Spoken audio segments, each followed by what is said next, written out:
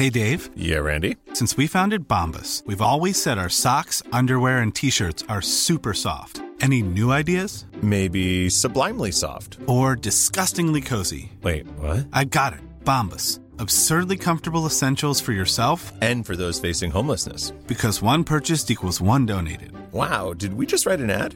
Yes. Bombas. Big comfort for everyone. Go to bombas.com/ACAST and use code ACAST for 20% off your first purchase. Quality sleep is essential. That's why the Sleep Number Smart Bed is designed for your ever-evolving sleep needs. Need a bed that's firmer or softer on either side? Helps you sleep at a comfortable temperature? Sleep Number Smart Beds let you individualize your comfort, so you sleep better together. J.D. Power ranks Sleep Number number 1 in customer satisfaction with mattresses purchased in-store. And now, save 50% on the Sleep Number Limited Edition Smart Bed for a limited time. For J.D. Power 2023 award information, visit jdpower.com/awards. Only at a Sleep Number store or sleepnumber.com.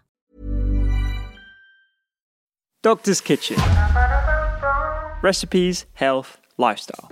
Because obviously parents' instinct is to say, that's my bit, that's my job. I will decide what my children eat. But I think it's part of education. I think you don't have any say in the maths curriculum, and you shouldn't have any say in the eating curriculum. Welcome to the Doctor's Kitchen podcast.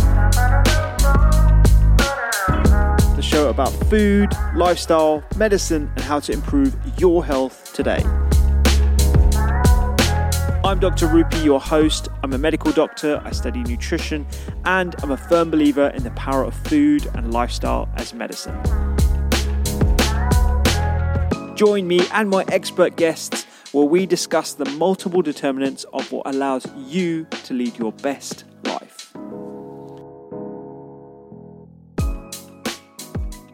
On the show, we have probably one of the best known faces in the culinary industry in the UK today, Prue Leith, CBE.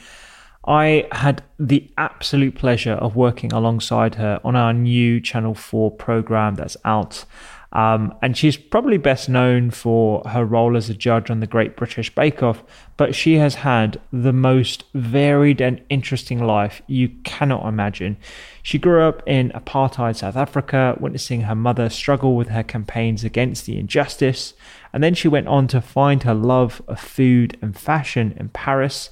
But she's also led a campaign for contemporary sculpture to be exhibited on the 4th plinth in Trafalgar Square. She's published 8 novels. She's written 14 cookery books. She's obviously started a successful restaurant and cookery school business, one of which was Michelin starred. She's adopted a child from war-torn Cambodia in the 1970s, as well as her more recent work championing better nutrition in schools and becoming an advisor for the government's hospital food review. A wealth of experience, and at 81 there is absolutely no stopping her. And I must read her autobiography Relish, and you must watch her documentary with her daughter Lida. It's one of the most touching documentaries I've ever seen, and she really does allow herself to be vulnerable in that program. And by her own admission on the program as well, she's not someone who cries, and she blubbers throughout the whole thing, and you can tell why. I mean, it's just such a touching documentary. I'm not going to say much more because I just really want you to listen to this from start to finish. Please do enjoy my conversation with Prue, somebody I'm privileged to call a supporter of my mission, and also a good friend.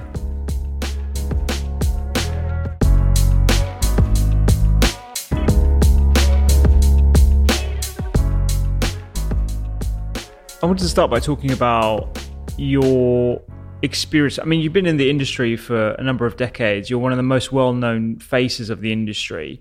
But where did that love of food come from? Like, what sparked that interest right at the start? Well, I was always a greedy child, and we ate very well in my childhood. But I was brought up in South Africa, and we had a cook. I mean, in South Africa, colonial times, it wasn't actually colony, but it felt like that. White people were very privileged. Black people had a horrible time. But we had a wonderful cook who was Zulu, called Charlie.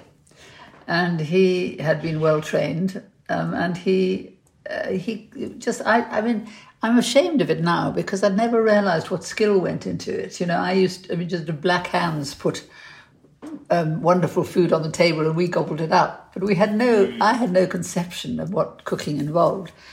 And it never occurred to me or to my parents that I would be a cook because sort of privileged white young women went to university and they didn't, nobody said be a cook. And so it wasn't until I got to university in France, where I was studying French and French culture and civilization, that I fell for food, because it's very difficult to live in France and not get interested in food, because everybody talks about food all the time. Yeah. And, in my childhood, nobody talked about food. It was considered slightly vulgar. You didn't talk about money, sex, food, religion, politics. I don't know what the hell you did talk about, Rupi, honestly, because those are all the interesting subjects. But, I think that we talked about the theatre, and because my mother was an actress and my father was in business, and, but we did not talk about food. But in France, everybody talks about food. The taxi drivers talk about the best restaurants. Yeah. The metro workers, really care about which little cafe they go to, and everybody knows what the best restaurants are, the chefs. So even then, they were really interested in where their raspberries were grown and who raised the best ducks and so on. So I suddenly realised it was a serious subject and one that I was obviously interested in. So I decided I'd be a cook. And so where did you train then? I came to London because I couldn't afford to. I wanted to go to the Cordon Bleu in Paris, but I discovered that it was quite funny, actually. I went there with a friend and I got my father to agree that we could do this course at the French Cordon Bleu. And we turned up and we paid what seemed to me a huge amount of money, and they were told to come back in a month's time, and when the course started. And so we turned up with our little, we had sort of frilly mob caps and aprons, and we turned up, and they presented us with an even huger bill.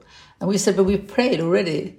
But now I could speak French because I'd had a month of intensive French. And they said that was the deposit. And I hadn't understood. I'd only paid the deposit. So I couldn't afford it.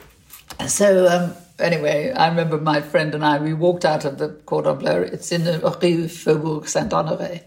And we walked down the street, which is a very fashionable fashion street, with posh fashion houses in it, and a few little cafes. And we slipped into a cafe and sat at this table.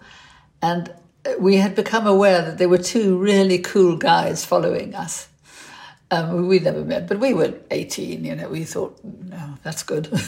So we skiddled into this cafe table and they skiddled in after us. And there followed a month of the most, that was really good for my French, because that's what taught me French, was this boyfriend who was he was a French circus performer or something. Anyway, he was a juggler. So I got taught French by a juggler. So I had a month of that, and then I went to the Alliance Française to help my French, and then I went to the Sorbonne. And all the time I was very interested in, when I was a student and we were queuing in the student restaurant in the Cité Universitaire, which is the sort of campus for the Sorbonne. I saw, how the French have first courses, which are little dishes of carottes râpées and little chickpeas in a salad and a few beans on a plate. And there were all these little first courses, and I saw one of them was just about 3 or 4 radishes. This French breakfast kind of radishes with pink ends. Yeah. Very fresh, with the leaves still on. 3 or 4 radishes, a screw of salt in a little bit of paper, and a blob of butter, and a piece of bread, baguette. And I said to this guy next to me, I said, "Qu'est-ce que c'est que ça? What's that? I've never, that's not food. That's not a first course."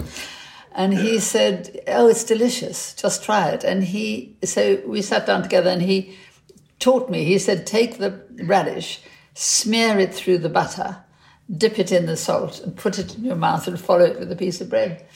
And it was utterly delicious. And it really taught me that good ingredients need no messing around. Just eat them. So that was my first gastronomic lesson.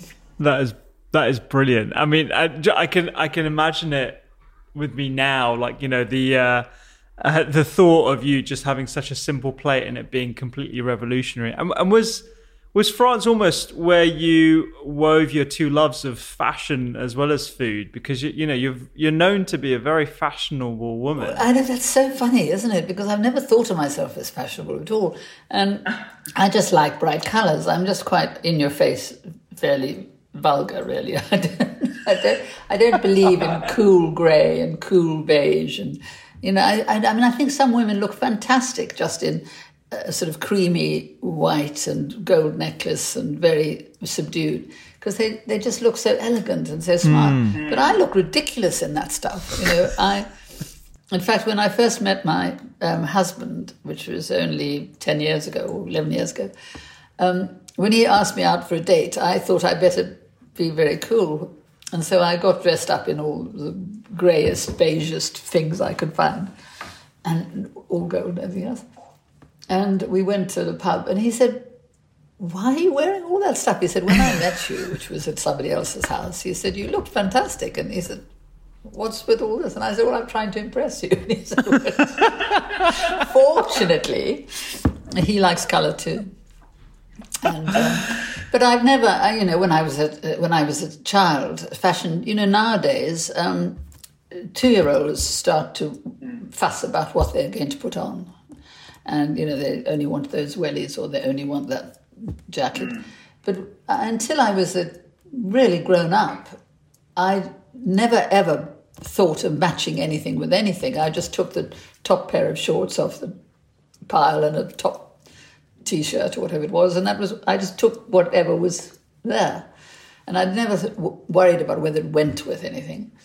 But as I've got older, I love colour, and I'm rather boring about it. My daughter used to say to me, "Mum, you're so matchy-matchy. Everything, if you're wearing a blue dress, you have a blue," well, I'm wearing a blue top at the moment, and I've got a blue necklace on and blue earrings. And blue specs.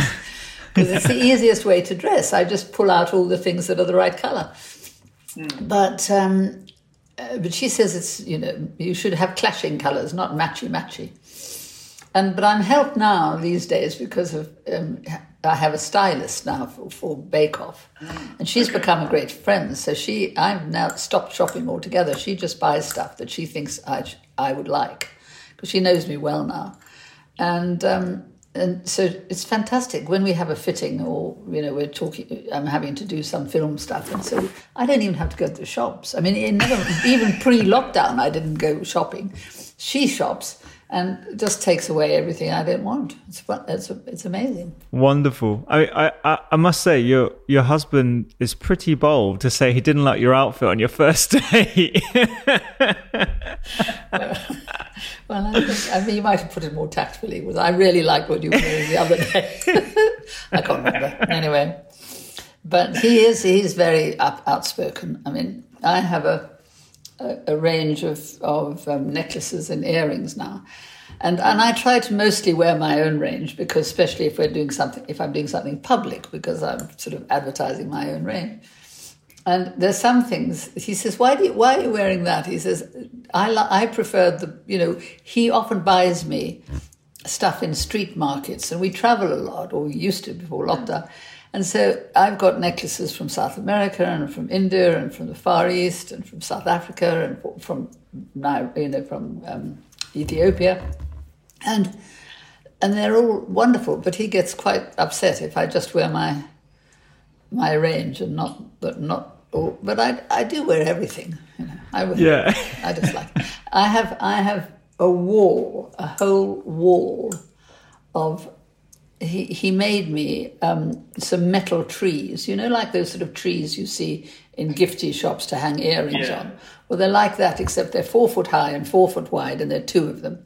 So they take up a whole wall, and they have nothing but necklaces hanging on them. There are about 200 necklaces. I mean, I couldn't wear all my necklaces in a year, I don't think, if I wore them all once. And then my excuse for this is to say, well, it's a hobby and it's art. This is art on the wall, because they do look amazing. And I'll send you a picture if you like, and you can stick it on the please podcast. And then he saw that all my bangles, and there are lots of them, were just in a basket, and you have to rummage for them. So he built another one of these metal trees, but it has poles. It's 2 trees with poles across like a ladder. And the poles are made of rolling pins, and he just painted all these rolling pins black. And so all my watches and necklaces and bangles go on there. Yeah, so they really stand out against the black background. Yeah. That's brilliant. Anyway, I'll send you a picture because it might be fun to put the picture on the podcast. Yeah, definitely. I love this insight into your wardrobe. It's brilliant. I didn't think we were going to go there, but that's great.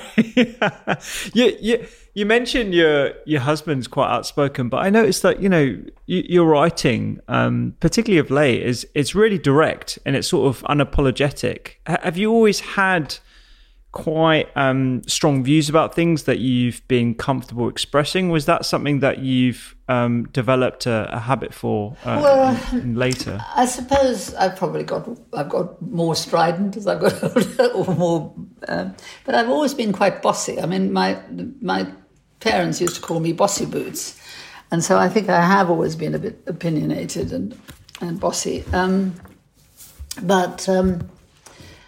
I've been writing. I mean, I've been working as a sort of journalist part-time ever since Paris. I used to write a column for the Johannesburg Tatler from Paris, which is quite fun. Which are quite funny to read them, because I was only 18 or 19. No, I was 19, I think. And they're very sort of gushy, because I'd never been out of South Africa. And the freedom of it was just so amazing. And the first time I was away from my parents. I was living an independent life. And of course I was away from apartheid, which was what was so interesting, because it hadn't occurred to me in all my, I came from very liberal parents, and my mother campaigned against apartheid and all the rest of it. But I still accepted the fact that my nanny had to sit at the back of the bus and I could sit at the front of the bus, and things like that. There I was in Paris, sitting at at a cafe in the Boule Mich or something, and students would plonk down next to you, and there would be a couple of Algerian students or Moroccan students, and we'd all be eating couscous together. And I was thinking, I'd be arrested for this in South Africa, just for, this guy wouldn't be allowed to sit on the same bench as me, and I wouldn't be allowed to, have any kind of relationship with anybody who wasn't white.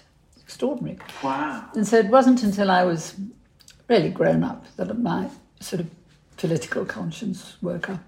Anyway, and I just think there are some things which are seriously wrong, and it seems to me, because I'm rather simplistic, that the solutions are much simpler than people think. If you take, they're not really simple, but they're simple to say. I mean, take food, for example, and children getting obese. The simplest thing to say is they need to change their diet. Changing that diet is, of course, much more difficult, because it's more about persuasion, and you're not going to get people to eat things they don't like, and all this. So it seems to me that really the most effective way, it needs to be a whole lot of things, of course. It's about education, it's about making things easier, and some legal things like advertising and so on you can fix. But what really makes a difference is if you can train children when they're corralled in school, when you've actually got them and they can't go away. If you can make them like a healthy diet, and that whole generation grows up liking a healthy diet, it'll be much easier to get the next generation to do it, and they will influence their children. And so my principal thing is that schools have to take sadly, because of course in an ideal world this would be the parental job, but we've lost 2 or 3 generations of parents who can't cook, who don't know anything about food, who've lived on junk food all their lives. So they are not the ideal mentors to teach their children how to like a healthy diet. So if we can get, poor old teachers, they get lumbered with everything, you know. But while they're at school, and for the thing they've got on their side, if they take food seriously and they teach children about food and about nutrition and where it comes from, and they teach them to grow, and lots of schools do this now, and they feed them only healthy food, and make sure that they can't eat junk. I mean, at least while they're at school. Of course, you can't control what happens out of school, but if you can use that time at school as a lesson, so that the lunchtime doesn't feel like a lesson, it feels like a nice thing to do. They sit down and they all eat the same food, obviously except for diets and allergies and so on. And they know what they're eating, and they know why they're eating it. And schools that do this say that the difference in their academic performance is remarkable. You know, a term of good eating will make a fantastic difference to kids' concentration, to the results they get at school. And the teachers that have realized this, the heads that have realized this, and think that's one of the ways to improve my league tables and get stuck in and do it, become completely convinced by it. So, of course, I want that to happen all over the place. And recently, I've been in the press a lot for, which, of course, I didn't exactly say it like this, but the headlines are all, Prue Leith wants to ban lunchboxes. Well, of course, I would like to ban lunchboxes for the simple reason that if children arrive at having a school lunch, they won't eat it if they're not hungry. And if they're full of chocolate and biscuits and stuff they've brought in, and there are very few parents who pack a healthy lunch box, unfortunately, because they've got their kids nagging them, can I have this, can I have that? So this is not rocket science. This is what they do in Finland. Every child sits down with their teachers. They know what they're eating. They spend 2 weeks, I think, or a week or 2 weeks, I can't remember, in the kitchen, helping the cooks cook. The food comes in freshly. The equipment is fantastic. The environment where the children sit is a really nice place to be. And they do batch cooking, so it arrives on the cafeteria thing all fresh and just cooked. And it's delicious, so the children love it. So when I say ban lunch boxes, before you can do that, you have to get the food really delicious and very healthy. You have to get the teachers on side. You have to get the parents on side. And parents, funnily enough, are easily persuaded if you take the trouble to persuade them.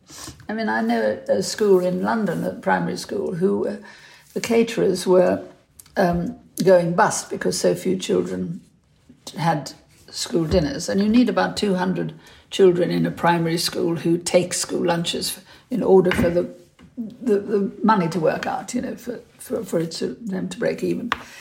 And these children, they only had about 100 kids taking school lunches, but there were 250 children in the school. It wasn't a big school. And what the head did is he got all the parents together and he said, look, it's a choice. We either close the catering and give all the kids who have free school meals, of which there are about half of them, we give them a sandwich and an apple in a packet, but nothing hot, or everybody comes and has school lunch. And I just, and we all agree that. And they all agreed because they were persuaded that wouldn't it be nice to be able to go to the supermarket with the children without them nagging about what went into their lunch boxes and saying that they wanted chocolates and so. I'm sorry, it's not allowed. School doesn't let it. So they got persuaded. And it was remarkable because it made a huge difference to the children's attendance and their results and the atmosphere in the school and all the rest of it. But they had to persuade the parents, because obviously parents' instinct is to say, that's my job. I will decide what my children eat. But I think it's part of education. I think you don't have any say in the maths curriculum, and you shouldn't have any say in the food eating curriculum. But as you can see, this is quite extreme. Yeah. But, I know schools I know two other schools. One, a school in Oxford, which is entirely vegetarian and very healthy. And they do a lot of other food studies and growing and, food politics. And they just make kids interested in food. That's the interesting thing. And the other one is in Sheffield. And they have fish on Fridays because the head is convinced, and actually he's right, that fish is very good for the brain. And so they have fish on Fridays, but they have vegetarian food the rest. And I went there for lunch.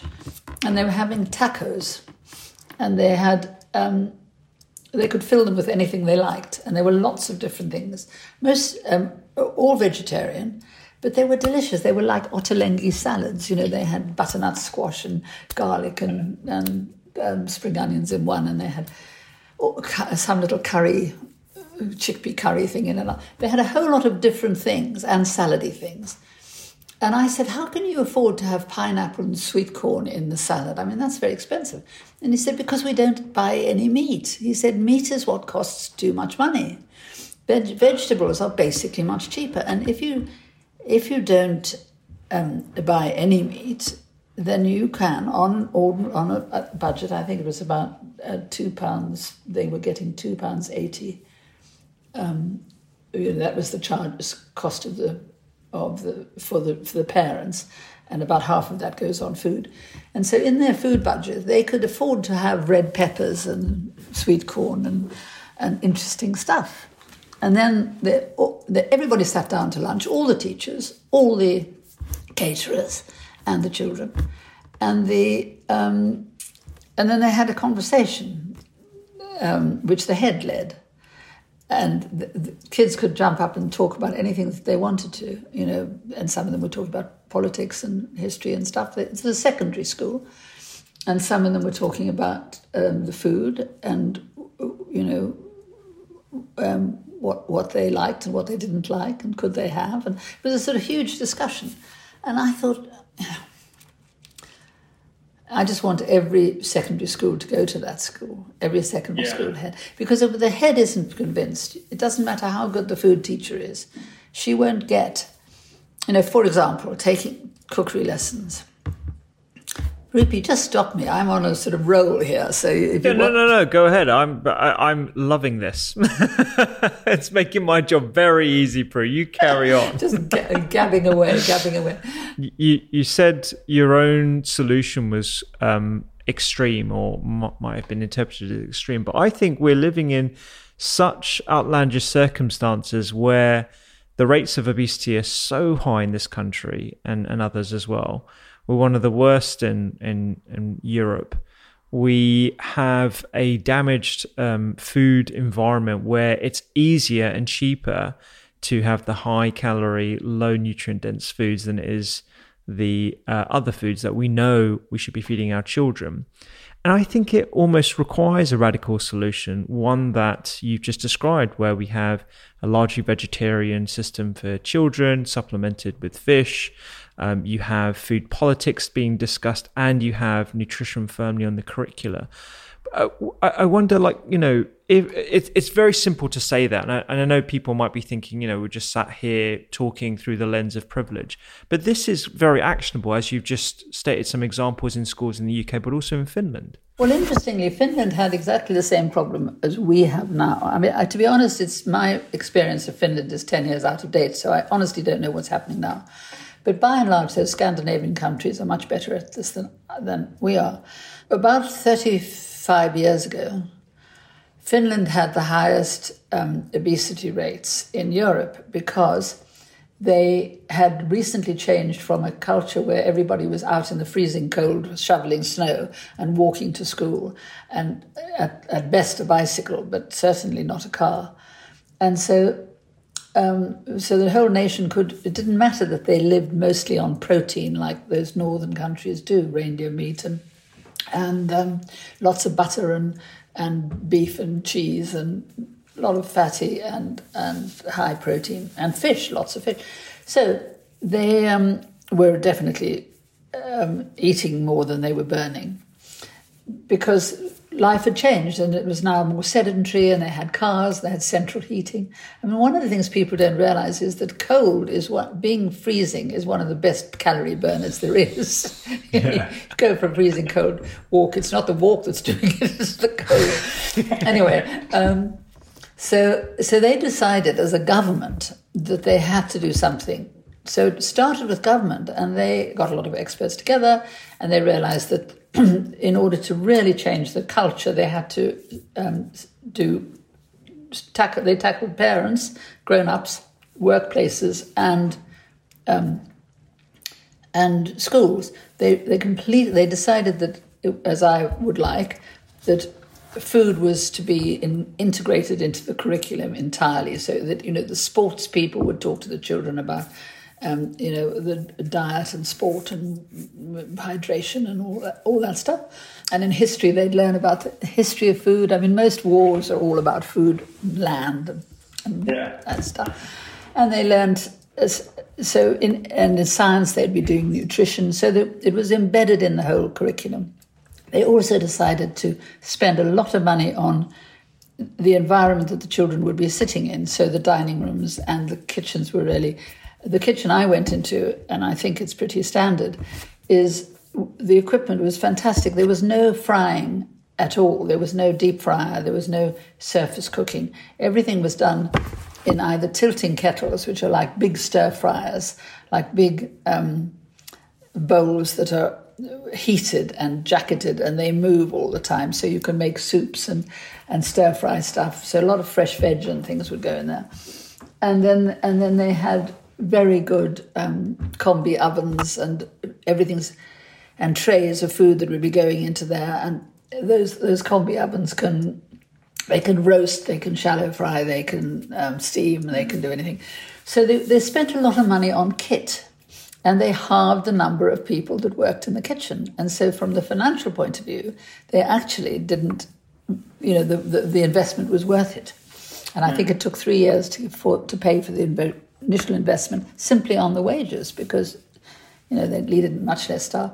They decided the children should help with the cooking, so they should understand the process, help with laying up. They decided meals had to be a social time, and they actually have it in their statement of curriculum that although lunch is a lesson, it's a time for relaxation and restoration or something, and that it should be a pleasure. So, they just did. So they did schools very well. They also, from the parents' point of view, there's a lot of public information went in, and they made vegetables. They subsidised fresh veg in shops, and taxed meat and dairy much more highly. And what else did they do? They did things like clearing paths in the winter so people could get some exercise, and they gave them people subsidised kind of things like clogs, really, but that didn't slip on the ice, so that because they found that a lot of old people didn't go out because they didn't want to slip. So they did something about it. They put exercise parks into the public parks so people could get onto machines. And anyway, so they did the thing from top to bottom, and it worked. I mean, they got their obesity rates right down. I mean, when I was looking at it, they were, we had an obesity rate at that time of, wasn't, today that doesn't sound so terrible, but I thought it was pretty terrible. It was about 15%. Well, of course, it's now 30% or something. But we were about 15%. But they got their rates down to 1.5% for 1.5% for children at school and 2% for adults. So they really did it. It took a while, but they did it.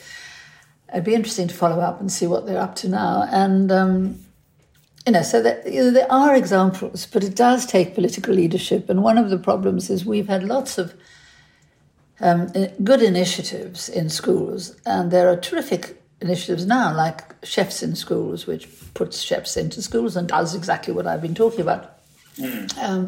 They don't just cook the food, they teach the children and they sit down with them and so forth. And but these are generally charities. The best stuff that goes on is led by a charity, and of course that'll never do. You're never going to get the whole nation. It's like in prisons, all the best initiatives seem to be done by arts charities or food charities or something.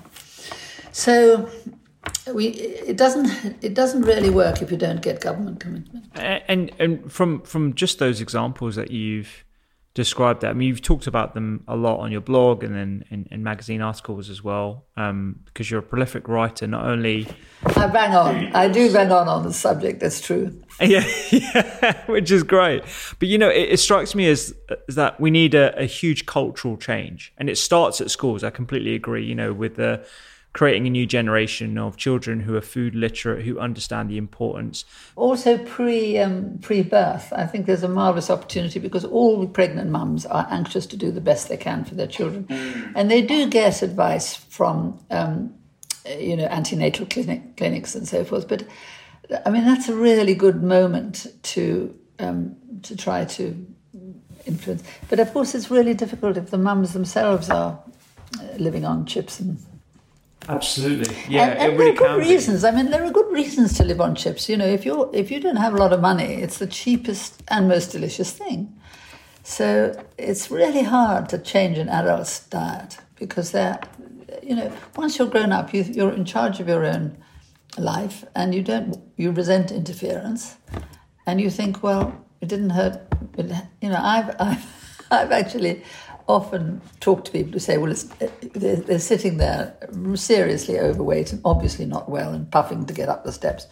They'll say, well, it never did me any harm, because you're instinctively protective of the decisions you've made. You don't want to admit that you've made bad decisions. And of course, once you are, I think people are not sympathetic enough to people who are seriously obese or overweight, because I mean, you're a doc, so you'll tell me if I'm right about this, but it seems to me that one of the problems is that if you are already very overweight, you have this huge body which is demanding to be fed. And so you're hungry all the time. You're much hungrier than you or I am. I mean, I'm a lot fatter than you, so I presumably am slightly more hungry than you are. But if you're skinny and of course you get hungry, but you don't need to eat all the time. And if you're very overweight, you have to keep that body going. I did a podcast episode on this very fact, actually, because everything you said there is completely correct, in that obesity isn't a general lifestyle choice. It's literally a disease where the bigger you are, the higher your weight set point, and the more the hunger hormones really do go into overdrive, particularly if you try and diet using a calorie restricted approach. So you can lose weight on a calorie restricted diet, but your hunger levels will go through the roof. And I think you're right. We need to come at this through a real compassionate lens and give people the tools, whether that be through government schemes, improving outdoor gym access, or the subtle touches that you just described there, that Finland did as well, with brushing down the path so that they can go out and subsidizing clogs that are actually, that those little nudges are super powerful at a population level. If you've got limited resources, I don't want to say we should give up on the grown-ups, because of course we shouldn't, but if you have limited resources, the most effective way to use them is on children, because they're more receptive, because they, especially in primary school, they really want to please teacher. There comes a time in adolescence they definitely don't want to please teacher, but they want to do what teacher asks, and they are very easily influenced by their peers. So I've seen it in many primary schools, when they have very good meals and very good food teaching. Year 7 children coming into the secondary school, say, if the year 7 child has not had a good diet, but comes in to a school where the year 8s are eating, everything they're given, they will follow suit. Children do what other children do. And I would like to put a program together that just showed all the best little practices that happen in schools. One school I went to in Hull, which is a primary school, the elder children were standing behind little ones and helping them with knife and fork, show them how to use a knife and fork. Because these children were, they went to the school at 5, I think, in those days. Now it's mostly 4, but they arrived at 5. But nearly all of them, because they were in a very poor area, had been brought up on handheld food. So they couldn't use a knife and fork. And these elder ones really enjoyed teaching them how to do it. It was too sweet. And I said to that head teacher, who was an Italian woman, I said, this is so fantastic because all your children will, because the whole of their primary school life, they're going to have had nothing but good food from you. So they will know about good food. And when they grow up, they'll go on eating it. She said, well, they'll probably come back to it. But she said, believe me, at secondary school, they won't be eating good food. I said, why? She said, well, there's only one secondary school around here. It takes all the primary school children from all the estates around where they were. And she said, there are 1,100 students in that school. And the head teacher's attitude is that she said there are 9 gates to the school because it's an enormous school. And she said at break time, he just opens the gates and the chip van comes up, one chip van to each gate. And they just feed the kids chips. And she said, it's all the chips you can eat for £1. It's half the price of a school meal. And so, of course, that's what the children eat. And she said, anyway, any little boy who, age, 11 or something, says, I wants to eat vegetables. He said that older boys will tease him or, he'll be rib rotten. He'll give it up immediately. Yeah. So, it has to be sustained. It has to be everywhere. Yeah, I think you're so right about using an ingenious way to tap into the psychology of children whereby they like pleasing teacher, like you said, and they like copying from their peers and they respond to, subtle peer pressure or extreme peer pressures as well. So there's definitely something in that, in making vegetables the thing to do to please teacher, but also to be reinforced in your social groups as well. And I think the pandemic particularly poses an opportunity to really think about some radical change in that respect. I mean, the primary aim is to address food insecurity, and that's something we've done on the podcast with a number of different charities. And it's amazing, and you said it right there as well, about how the best work appears to be through charities because they truly, truly care and they're not wading through this, bureaucracy and mounds of bureaucracy. Exactly, yeah. So, and a TV program on that, I think would be wonderful, Prue. You should definitely work on that because it'd be super uplifting. I'd love to. It's so, and because I've been at this game for 50 years or something, so I've seen things come and go, and some things have got better, definitely, and some things have definitely got worse. And I think that ultimately, one of the serious problems is the snacking culture, is the fact that manufacturers are going to win this battle because, in a way, the government's got its hands tied behind its back because they get a lot of tax out of chocolate and ice cream and all the things that make us fat. And they're all delicious, and the cheapest snacks are mostly made of fat, sugar, and salt, and there's the 3 things we should really not be having too much of. And so, manufacturers are going to win. They have a bigger budget per day than I had when I chaired the School Food Trust, which was the government body trying to fix school food. They had, I should think, let's take Mars bar. I should think the budget for Mars bar for just that one product would be greater than my whole annual budget for 20,000 schools to try to change the culture. And also they're starting from the fact that everybody loves caramel and chocolate and whatever Mars bars are made of. Yeah, exactly. Because they don't necessarily love cabbage and carrots. So I mean, I do think that nobody's facing up to the fact that we're not going to win this unless without government intervention. We got, when we had the School Food Trust, we did get junk banned out of vending machines in schools, and because at the time children were living on vending machines. And now, of course, we're trying to get vending machines to sell healthier options to your lot, to NHS staff, who, by the way, we should talk about them. I mean, when you think that a nurse or a carer does a 12-hour shift, so there's no time to shop, no time to cook, and they're exhausted at the end of it. So, of course, they live on chocolate bars and vending machines. And there are some hospitals, I regret to say, which still have nothing hot and nothing healthy for 12-hour shift that staff could get. And the theory is, well, they should bring in their own packed lunch.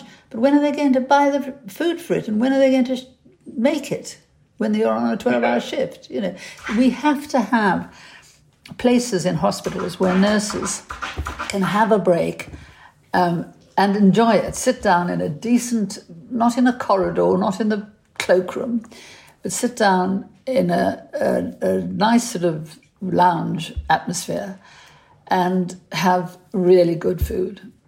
And the same with patients. You know, we need patients to have delicious. But anyhow, the good thing is, and we go back to this thing about governments.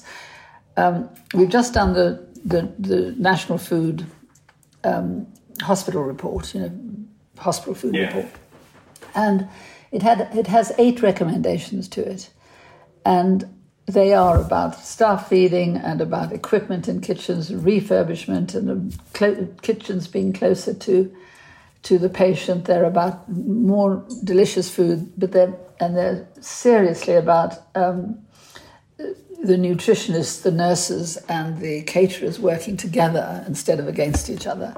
And it's about lots of technical things that can be done and so on. So anyhow, there are 8 recommendations to improve hospital food, including one recommendation, which is that there should be a body to drive it forward, because it's all very well having a wonderful report. It's all very well government saying, yes, that's fantastic, we'll do it. But unless they, A, put the money there, and B, have somebody who's responsible for making sure it's delivered.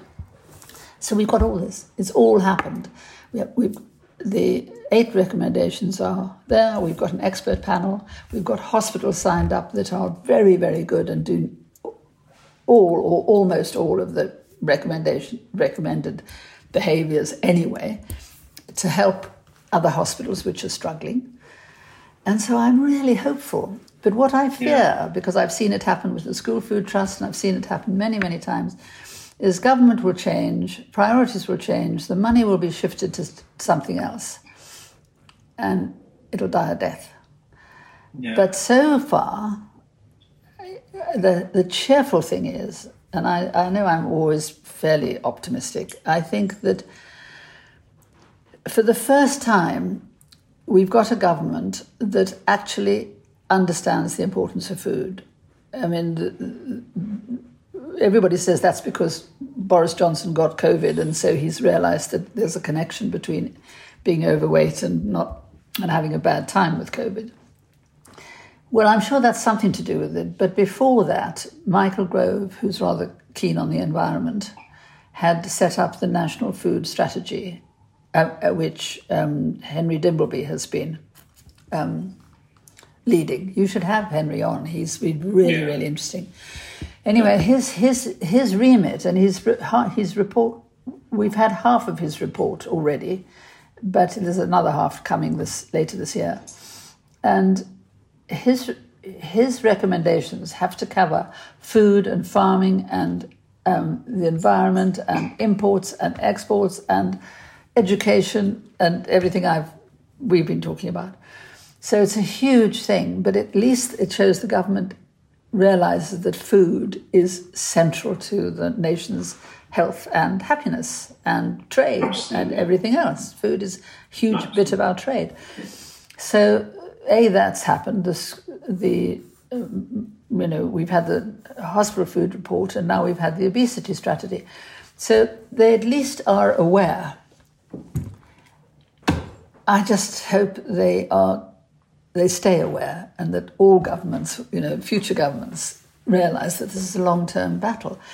But governments tend to want to have new things, and they don't like supporting anything that their predecessors supported. So I'm a little bit nervous. I think this is the issue when you don't have immediate cross-party buy-in to all of these different things, and people want their own new shiny new strategy such that they can put that on, the next election campaign trail slogan or whatever. And I think, it's really reassuring to know that this isn't just a review. This is actually something that has a panel and a body in review. But like you said, you've got to be cautious about that because you know what happens with the school trust and everything. But I do think that the hospital food review stuff will be implemented because, for example, quite a lot of the recommendations will now go into the planning for the 10 new hospitals that are to be the hospital. I forget how many there are, but in the next 10 years there will be a lot of new hospitals, and all of those will have kitchens close to the wards so that you're not having this 2-hour wait in a trolley whereby whatever went in comes out inedible. I think that I really do think this is a moment to improve hospital food, and I think if we can get hospitals realising that it's quite an easy win, because at the moment the NHS is much beloved by the public and much beloved by patients. And if you look at patient surveys, they don't criticise the food very much. They don't say it's wonderful, but about half the patients say it's acceptable or something, sort of not one. It's not all terrible. And that's good, because that means we've got hospitals that are doing the good things, who can show the others how to do it or help them. But it will be such an easy win for them, because the most complained about thing in hospitals is the food. It's never it's never the nursing. It's never the clinical staff. It's the food. So why don't we fix it? And then, those complaints will go away. I mean, there's a couple of things that you mentioned there that I definitely I definitely also emphasised when I was asked for my opinion on the review, and that was about protected staff times for food, but also providing food as well for staff. And that seems a bit radical, but actually what you just described there, if you are doing 12-hour shifts, you don't have time. No matter how quick the recipe, no matter how much you plan, you're always going to be relying on whatever's convenient. And generally what's in the convenient is not healthy at all. And if you look at the impact across healthcare professionals, it's no wonder we're more likely to be obese, we're more likely to suffer depression, we're more likely to have cardiovascular disease, we're more likely to die younger. All these different factors. Yeah, even drug addiction is high in the medical profession. Yeah, I mean, for a host of reasons, it's definitely an area that needs targeting with food and other interventions, for sure. You and I should rule the world.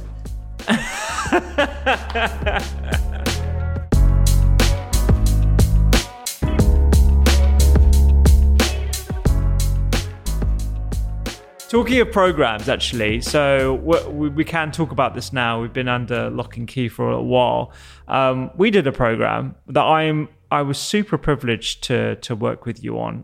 I think it's wonderful. I don't actually know the name of it. It might have changed by the time this goes out and aired. Do you know what the name is? Well, I know the last two words are spend less. I think it's like cook more, spend less or something. Cook more, spend less. Okay, yeah. But I think that's a temporary name. I don't think it's going to stay that way. But the point is, it's 4 programs where we saw 4 different families who were all struggling with producing healthy food for their children, and who some of them didn't like cooking, some of them just didn't have time, some of them, one woman absolutely hated cooking.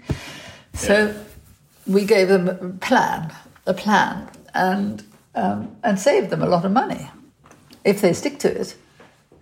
So we'll see if they stick to it. Yeah, we'll see. I still haven't come across the results just yet because we've only just finished recording it. But I had a blast doing it because I think another thing that we don't really talk much about is food waste, and actually how to action the process of reducing food waste, saving money, which, I mean, who wouldn't want a few extra grand every year? You know, that's enough for a holiday whenever we're allowed out.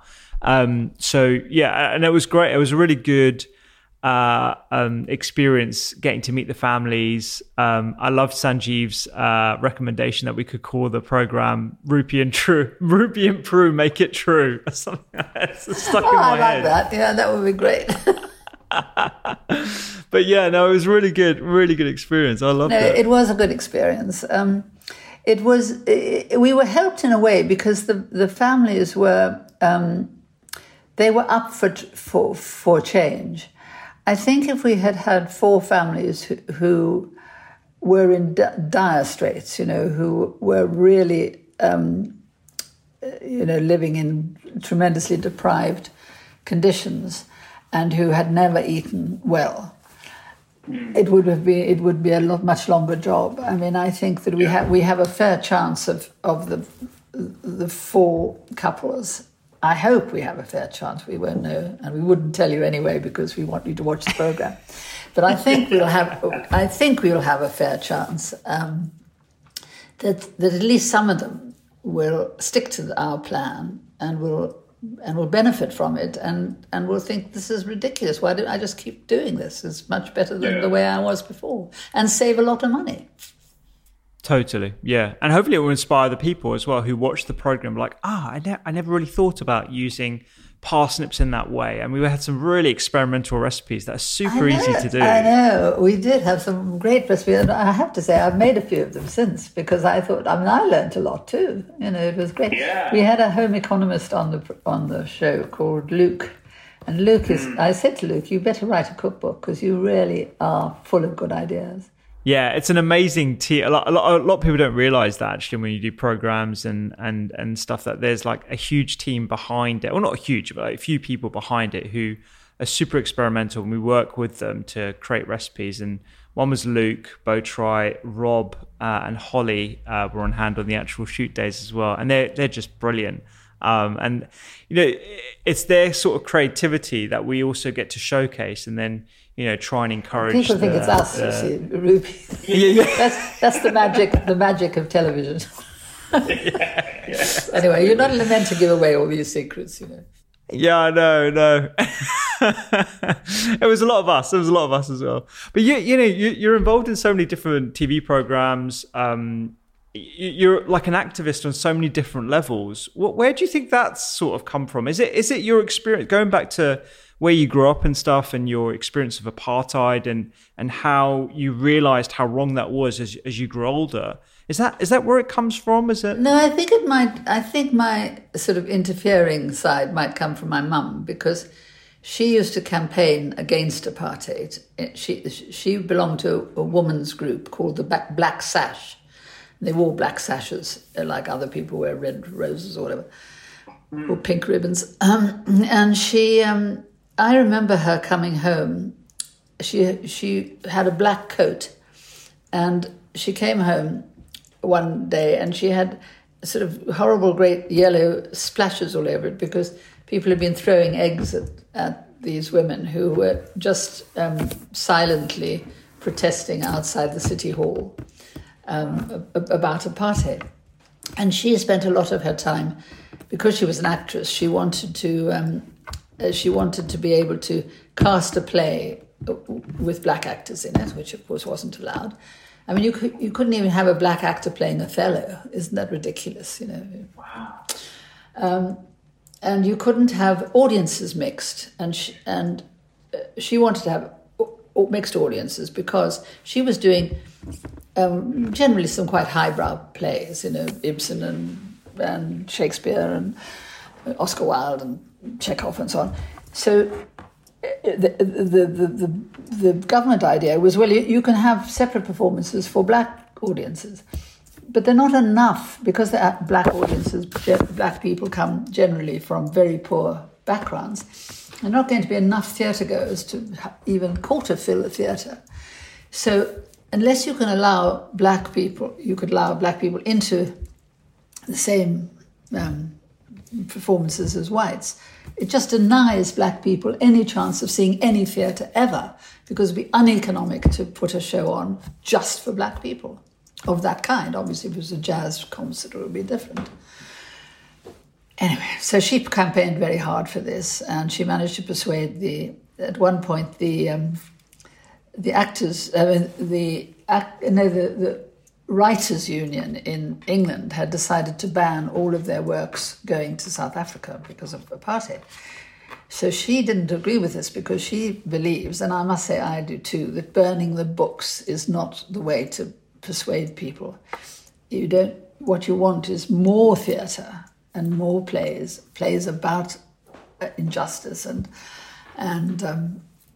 so forth. So she came in, and at the time John Mortimer was the head of the Writers' Union here, and she managed to persuade him to lift the ban. So that was good, because that meant more good plays could go to South Africa. Yeah. And she did get black audiences into white theatres. Fab. So do you think that's where you got your sort of your instincts to always speak out against? I never thought of it at the time because I've just done it all my life. And interestingly, my children both do. So I think maybe it runs in families. But I think the idea that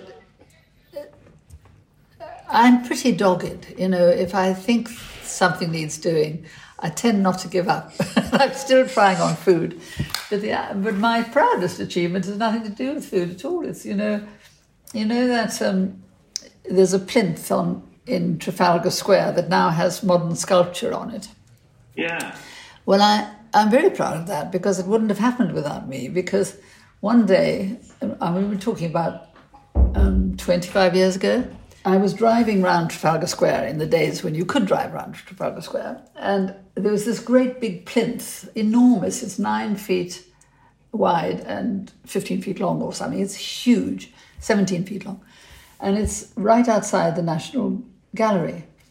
And I just looked at it and thought, I've driven past this thing so often and it's always been empty. There must have once been a sculpture on there, probably an equestrian statue like the matching one across the square. So I wrote a letter to the Evening Standard saying, why don't they put back whatever it was on there? They must have fixed it by now. It's been empty for 20 years. And then lots of people wrote in saying, stupid woman, doesn't she know there's never been a statue on that plinth? Oh. No, because it was William IV. It was supposed to be for William IV. When the square was laid out, and he was so unpopular. They used to call him Silly Billy, and he was really unpopular, and he was paying for it. And when he died, nobody wanted to put it up, and nobody would fund it, so they never did. And so it was always empty. And then the reason it had always been empty was because nobody could agree what would go on it. So that was a challenge for me. I thought, right, we're going to fix it. So I thought, I know what we'll do. We'll ask the public.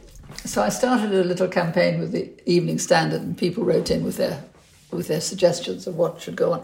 And mostly people thought of heroes, But of course, one man's hero is another man's villain, so we couldn't agree. And there were some great suggestions. Nelson Mandela was one, because South Africa House is on Trafalgar Square. But they said, no, they'd never have political statues in Trafalgar Square. They have to go in Parliament Square or South Bank or somewhere. So everybody even the armed forces, I went to the MOD and said, can you guys agree on who would be a good hero to put on there? And of course the RAF wanted an RAF man, and the Navy wanted a naval. So that didn't work. And there were suggestions of a giant pigeon, which was quite a good idea because that thing was just full of pigeon poo all the time.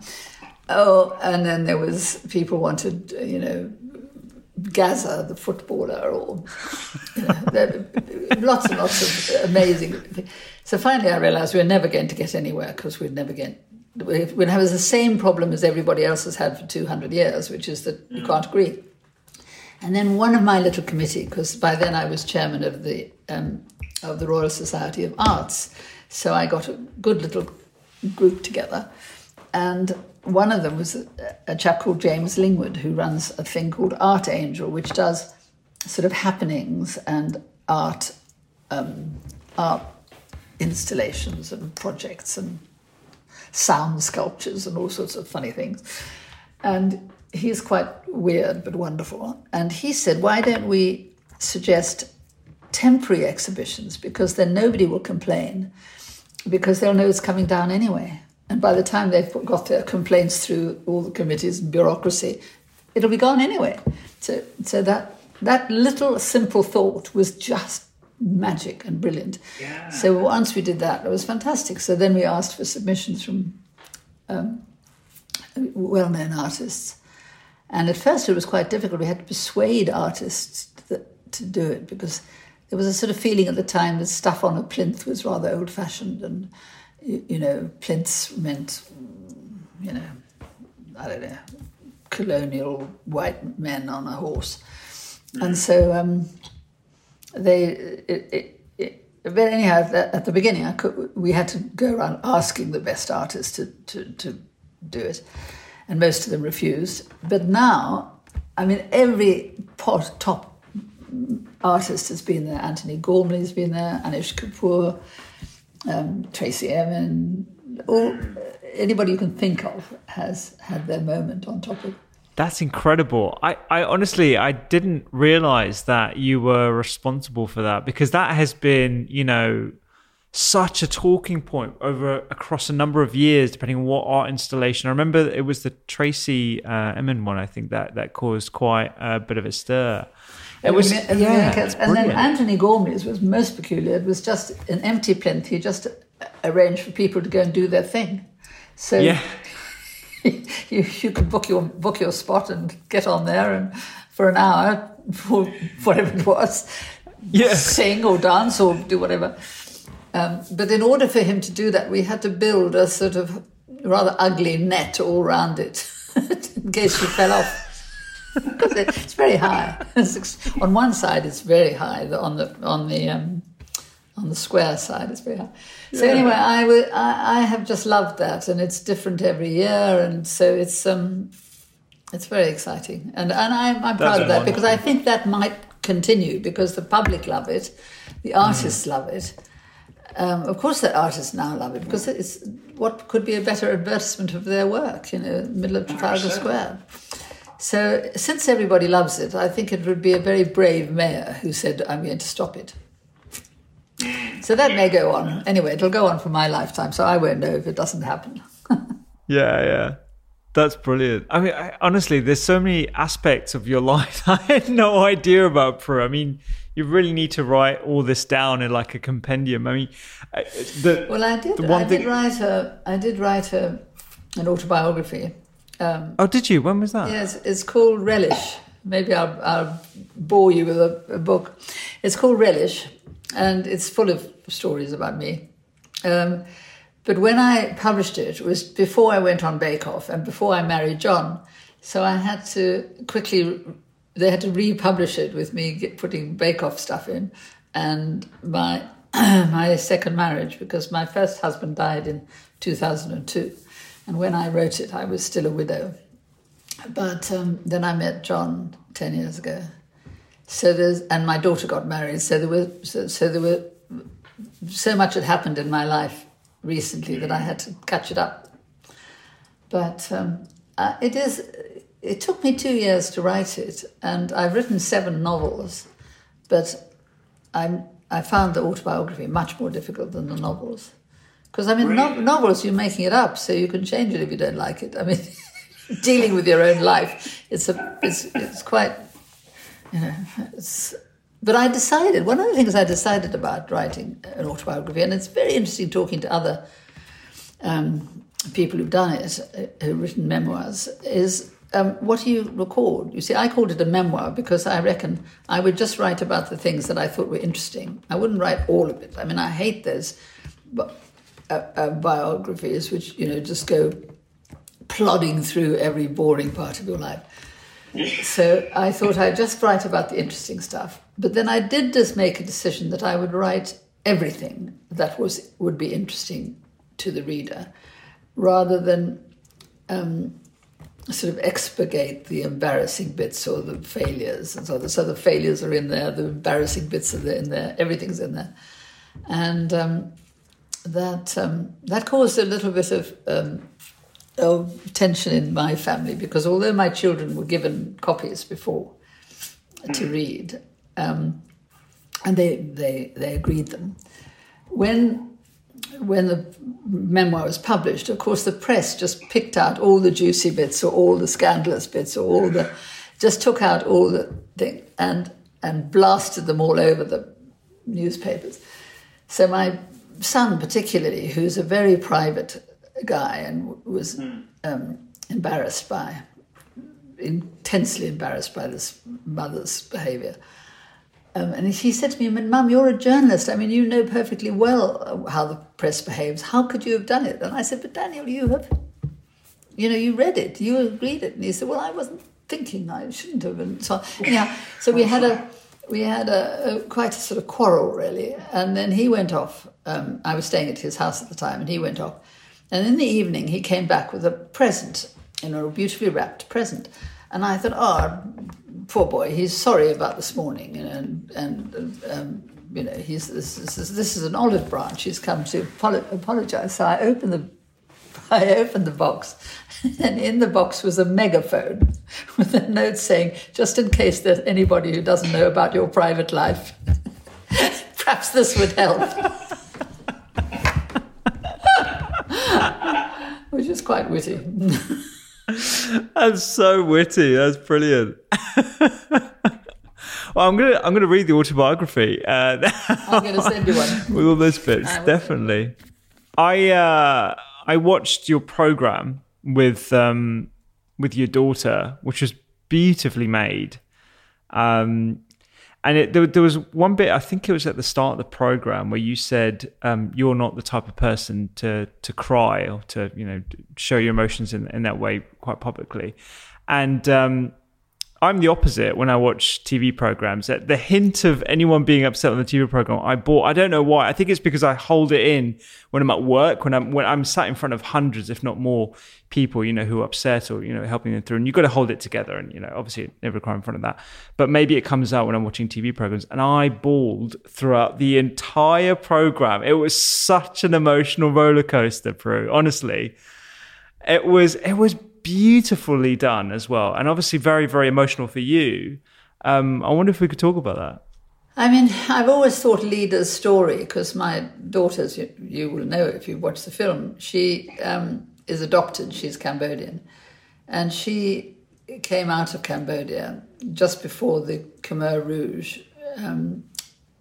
took over Phnom Penh.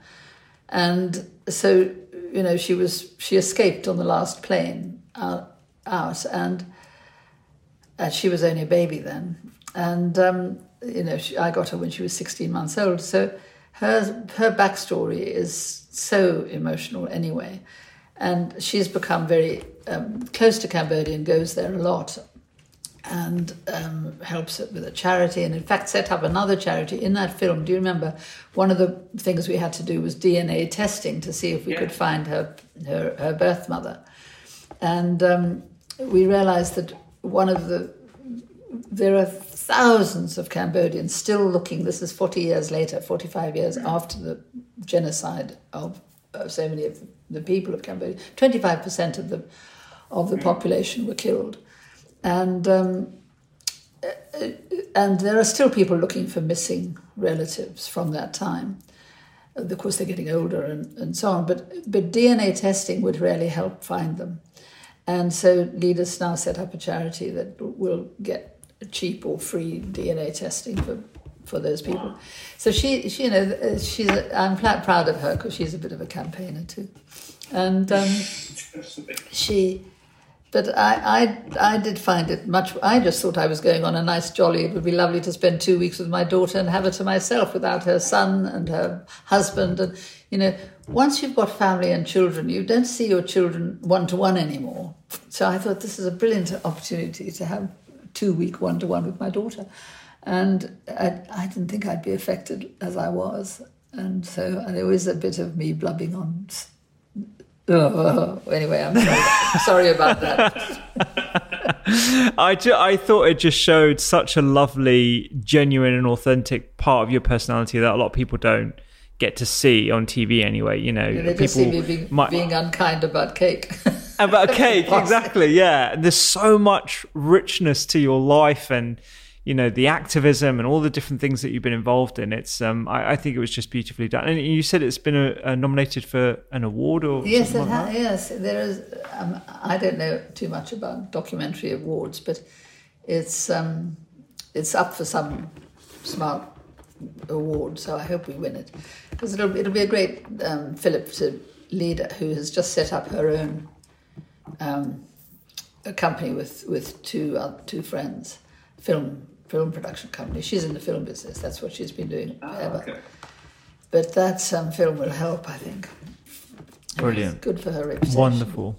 Great. I'm sort of proud of my son too, because he spent 10 years running. He started with his wife. He started a prison charity, worrying about trying to get recidivism down and to try and prevent children getting into crime, and to look after people when they come out of prison so that they don't go straight back into prison.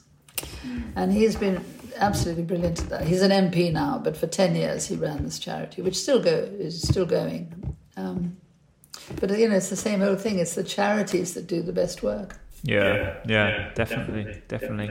Prue, I could talk to you for another 2 hours. But we better stop. Respectful of your time. Yeah, we've got a lot of things to do. I can't wait for our program to go out. It was a pleasure working with you on that. I really do hope we get to do some other stuff in whatever field. Do you remember how we first met was culinary medicine?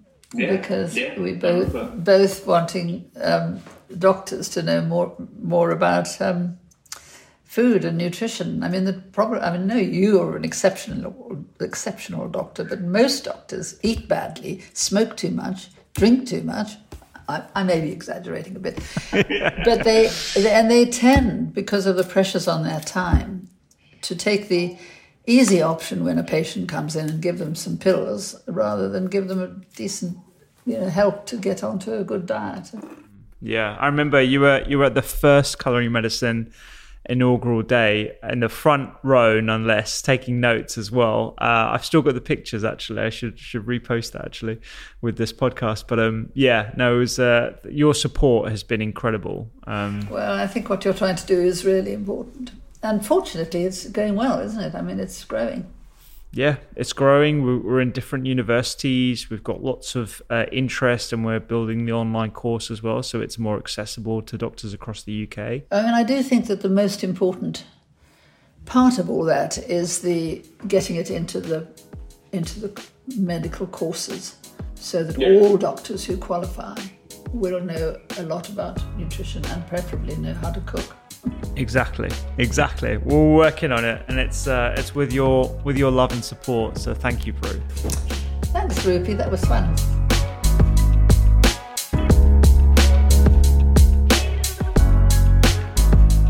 Thank you so much for listening to this week's podcast. You can find more on the show notes and at thedoctorskitchen.com. Sign up for the newsletter for weekly recipes and tips on how to help you lead a healthier, happier life. I will see you here next week.